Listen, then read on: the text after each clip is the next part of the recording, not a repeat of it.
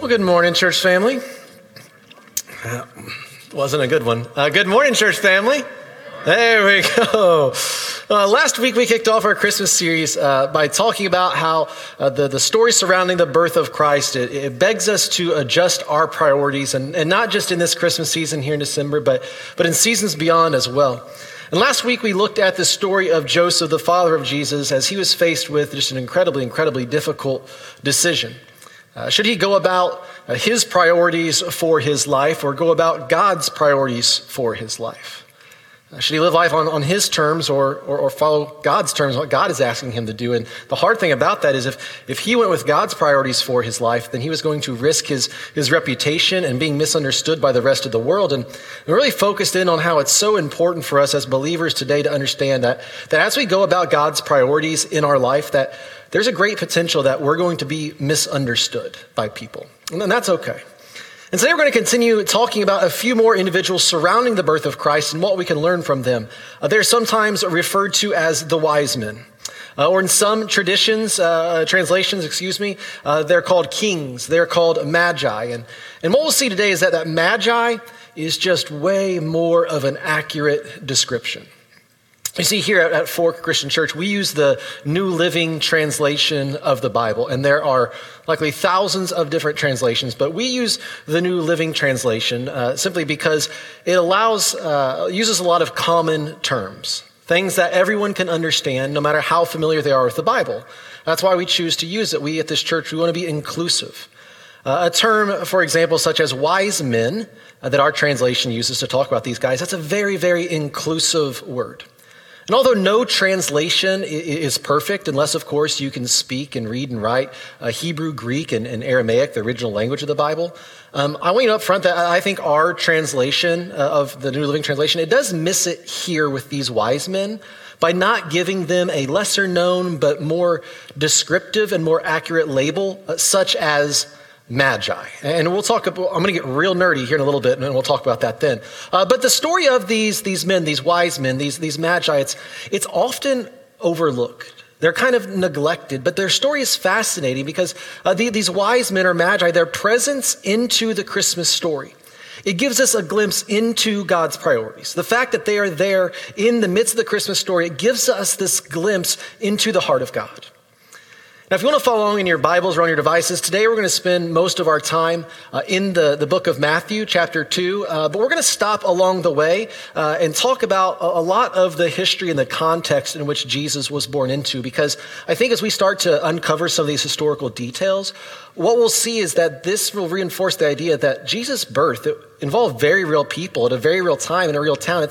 It's not just some feel-good fable that people talk about once a year. And so we're going to hit a lot of facts as well today. But jumping into Matthew chapter 2, verse 1. It's a section titled Visitors from the East. We read, Jesus was born in Bethlehem in Judea during the reign of King Herod. Jesus was born in Bethlehem in Judea during the reign of King Herod. I want to stop there because I want to make sure that we first and foremost understand this town that he was born in, Bethlehem. And then we'll move on and we'll talk a little bit about King Herod. So first off, Bethlehem was this very small, tiny village on the outskirts of a very large city. That city was Jerusalem. And well before the birth of Christ, Bethlehem held some significant moments. If you open up your Bible or just beyond the cover, the first book you'll see is the book of Genesis. And that's one of the first mentions we get of Bethlehem. And in the book of Genesis, we see a major character named Rachel, and Rachel actually passes away in Bethlehem. Our biblical book of Ruth is almost set entirely in the small town of Bethlehem, and most notably, it's the presumed birthplace and home of one of Ruth's descendants. His name is King David. It's the family line that Jesus is from.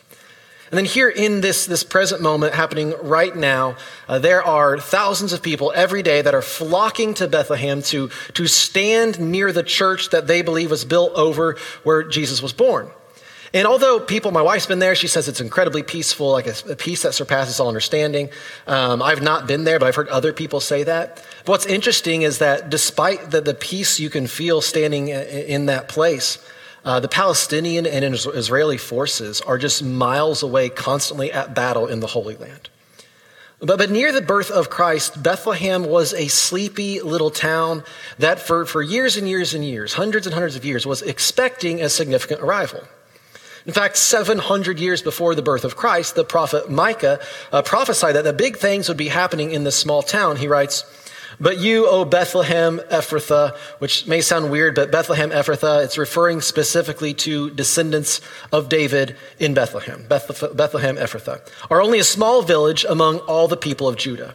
Yet a ruler of Israel, whose origins are in the distant past, will come from you on my behalf. So in this small town, for at least 700 years, people are anticipating something substantial happening there.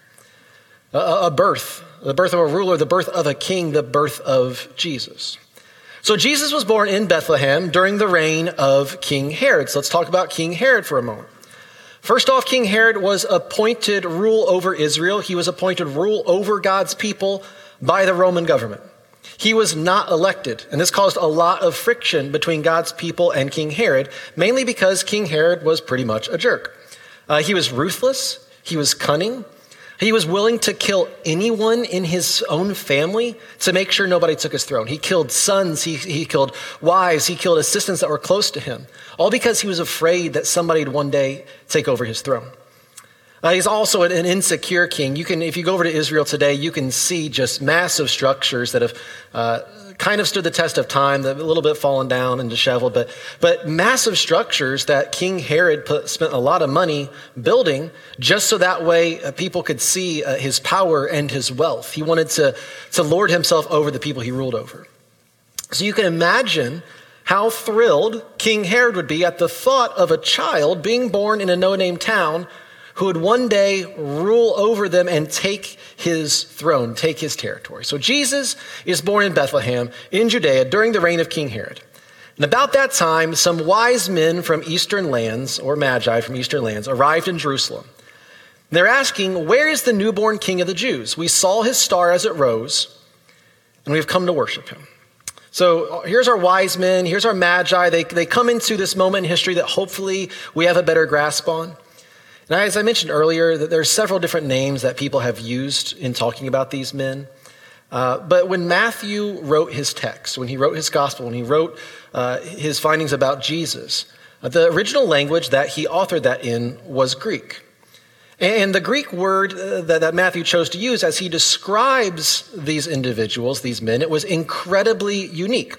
And it's magos. All right, it's a Greek word called magos. If you want to look real smart, okay, next time you're at somebody's house and you see the nativity scene, you're like, "So you brought the magus out." They'll think you're just brilliant and then just move on with your life, right? But magos, here's why it's so unique. It's only used 6 times in all of the Bible. Just 6 times in all of the Bible. Matthew, in what we'll read today, he uses it 4 times. And the other 2 times that magos is used in the Bible, it's used in the book of Acts, talking about pagan sorcerers. In our language, we translate magos to magi.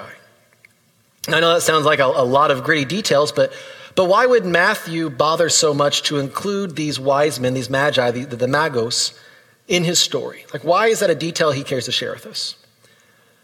Well, because it's shocking. Okay, it doesn't make any sense that these men are present by the rules we like to play by.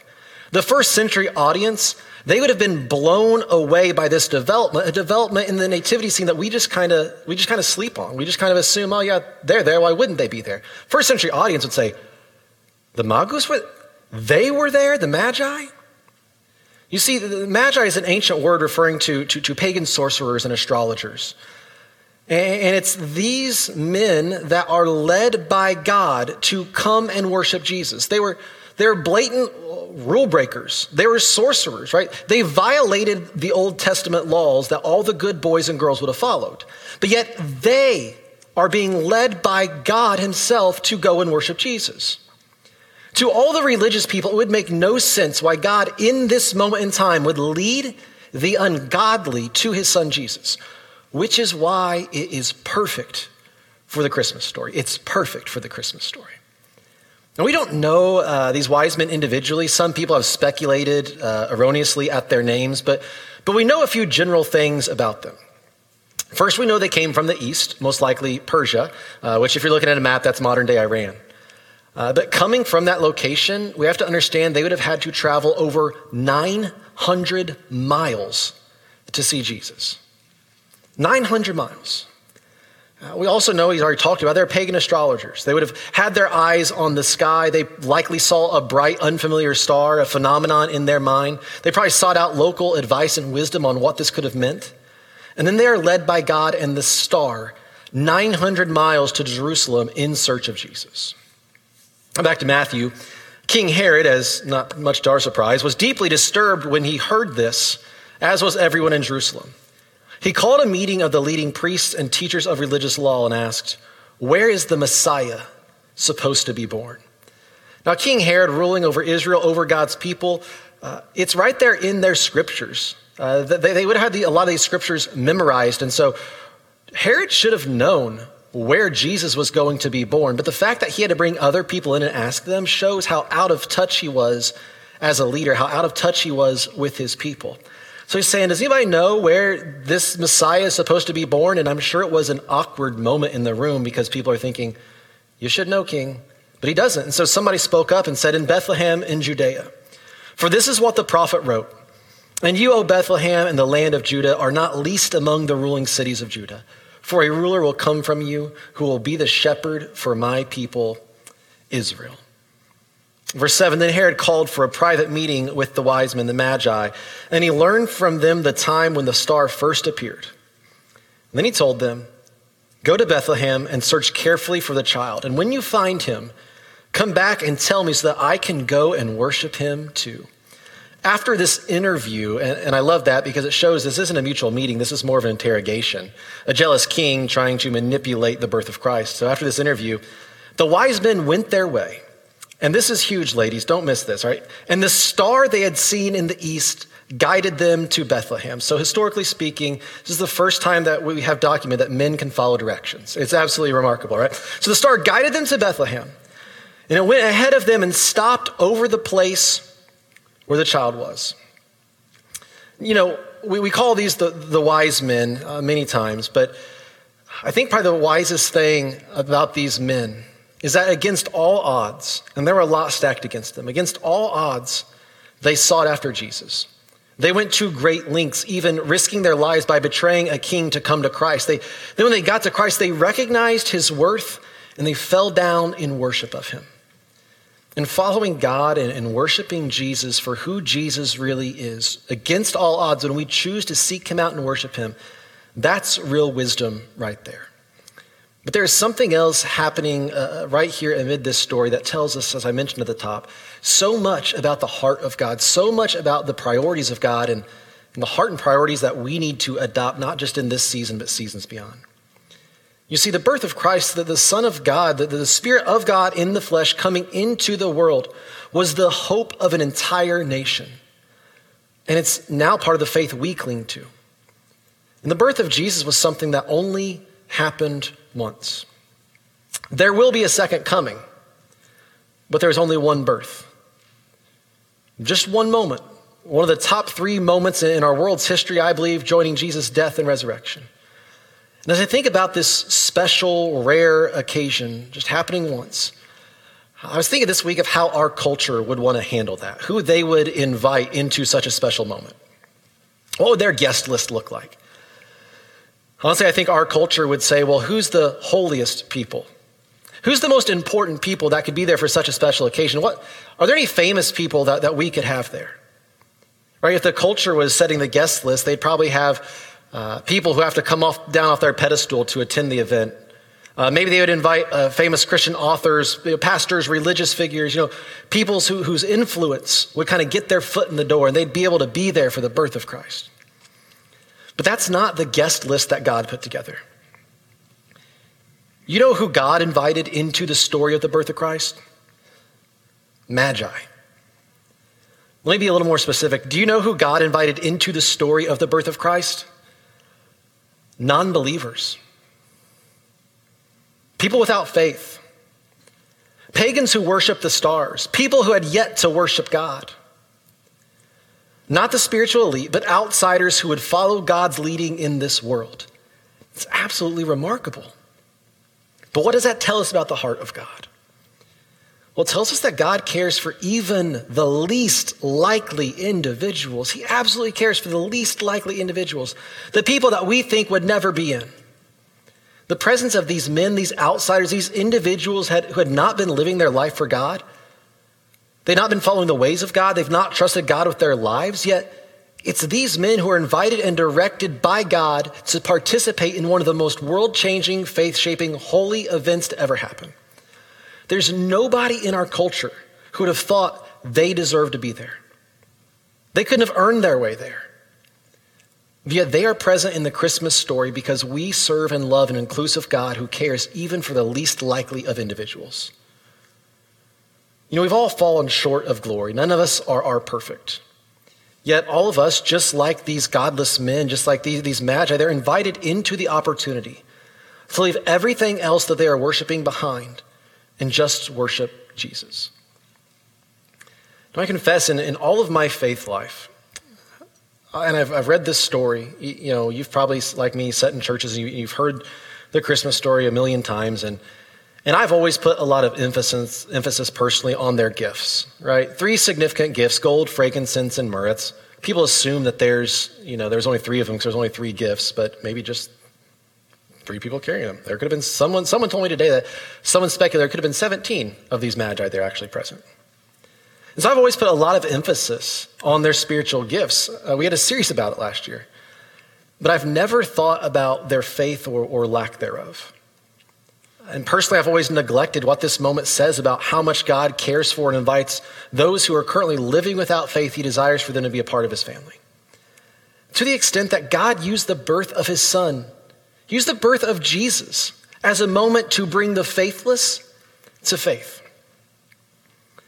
He used the birth of his son. He could have sat back and enjoyed, from heaven the moment it was. He could have had anybody there. He could have had the holiest people, but no. God used the birth of his son, Jesus, to bring the faithless to faith. And as we enter into this season where we are in the thick of celebrating the birth of Christ, would you say that your priority is the same? If God used the birth of his son, Jesus, to bring the faithless to faith, would you say that your priority is the same? Are we entering into this season? We're in it now where we're constantly thinking about how can we bring people who are outside of faith to faith? Have we slowed down enough in this season to give thought to who it is in our life that needs more than a card, more than a gift, more than an invitation to a Christmas Eve service, but be invited into the opportunity to worship Jesus Christ and receive eternal life? Now, I get it because I've spent more time sitting in chairs listening to a pastor than I have up here with a microphone strapped to my face. When I was in high school, if you'd have given me a glimpse into this headshot right now, I'd have been like, it's McDonald's, isn't it? It's the drive-thru. Like, I would assume that's the only way I'd have a microphone strapped to my face.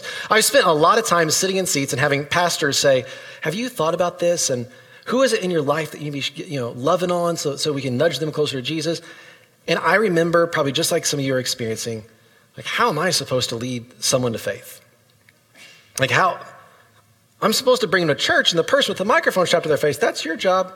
Like, I thought I was so inadequate, insecure, and there's no way that measly old me could ever bring somebody to faith. But when I look at these wise men's story, when I look at the story of the Magi, nobody had to convince them of anything spectacular. There was no debate in this story.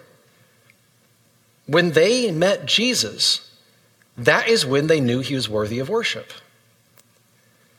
When you think about your own story of coming to faith in Jesus Christ, I highly doubt that you got into some debate with somebody, you lost the argument, and you thought, well, I guess I got to give my life to Jesus. I just lost an argument. I doubt that's how you arrived. I doubt that somebody twisted your arm so much that you're like, fine, I'll give in to eternal life. Just leave me alone. Like, that's probably not how you came to faith in Jesus. Now, what's true of my story and what's likely true about yours as well is that we found inclusive people who, like that star in the sky, guided us well enough with their love to the point that we were open to seeing Jesus for who he really was. People just loved us and guided us well enough that we could get near to Jesus and see that he was born into this world for us. He died for the forgiveness of our sins, and he rose in power to give us hope for a new and changed life. Bringing the faithless to faith, it doesn't require some degree. You don't need to have a desk at a church office to bring somebody to faith. This story shows us that it merely requires a willingness to be inclusive and to love people well enough that they can get close to Jesus and get a glimpse of who he is and what he has done for them. I know we're in a busy season. I get that. Probably it may seem busier than ever right now, trying to just strategize and plan everything with a lot of red tape and rules and restrictions. And so I know we're in a busy season. We have our list, and last week we talked a lot about like what's our priorities going into this season. Are our priorities aligning with God's? But today I don't want to pose the question of what's your priority. I'd like to pose the question a little bit differently and ask, who's your priority? Who's your priority? Who is that person in your life that you know needs the love of Jesus? They need to know that they are valued. They need to know that they matter. They need to know that they are worthy and loved. They need to know Jesus. Who is that person? Because I think the challenge for us is in this season, will we be others-centered? Others-focused, even to those that we least expect to be open to the things of God. Because I stand here before you now as somebody who all the Christians would have said, Josh would be the least likely person to ever follow Jesus. Some of you, in your own story, your own life, you're probably thinking, yeah, I can't believe I have faith. When I look back at my life, I was one of the people who was least likely to give my life to Christ. So who is that person in your life that you know, like they need to be guided towards Christ, even if they seem like the least likely candidate? So to end our teaching time today, just like last week and what we're going to do throughout this series, it's a very busy stretch of life. It's a busy month, and so we're going to kind of have a forced slowdown at the end of our teachings in this series. And just like last week, I would like for us to spend some time in prayer. And not just in prayer as far as us talking to God, but have an open heart as we listen for the nudge of God, as we have those thoughts that come into our mind. We're like, yeah, that was you, God. I gave you space to speak to me. It wasn't audible, but now I'm thinking of that person I need to love. So here in a couple minutes, a couple seconds, I'm just going to say a prayer and give some space, some time for you to use however you'd like. But what I'd really like us to do is to spend some time in thankfulness. That despite our sins, despite our imperfections, that we are called sons and daughters of the King, that we get to have a relationship with Jesus. And I'd really like to use kind of the back half of this prayer time to guide all of us, myself included, into who's that person or who's that family that we need to love on, that we need to guide, not because they're a project, because people are not projects. But who are those people that we can love, that we can be intentional with? So that way we, just like that star in the story, that we can guide them towards Jesus. And at that point, they can make the decision for themselves. That's not on us. So let's go ahead and spend some time praying together. God, even as I speak your name right now, I realize that it's just miraculous that you listen to people like us. You care about us enough and you love us enough that when we speak, when your children speak, you're a good enough dad that you want to listen. So God, right now we come to you and we want to thank you for loving us as your children despite our imperfections.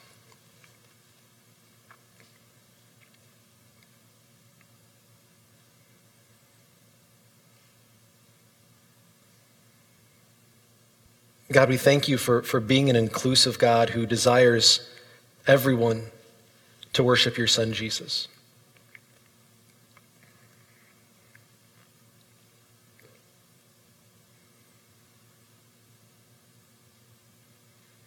God, in light of you inviting these magi in to worship your son, Jesus, I ask right now that you place on our hearts, place in our minds that person who we know needs the hope your son, Jesus, gives. We pray, we ask, who is it for each one of our lives?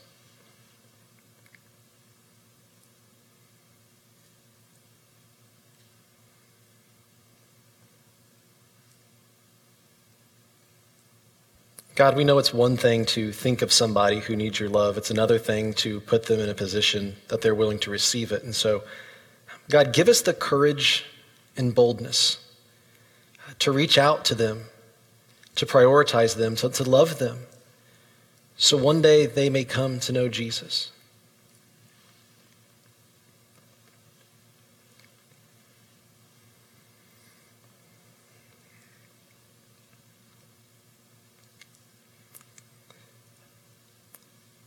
God, we thank you for loving us. It's in the name above all other names, the name of Jesus Christ, we pray. Amen.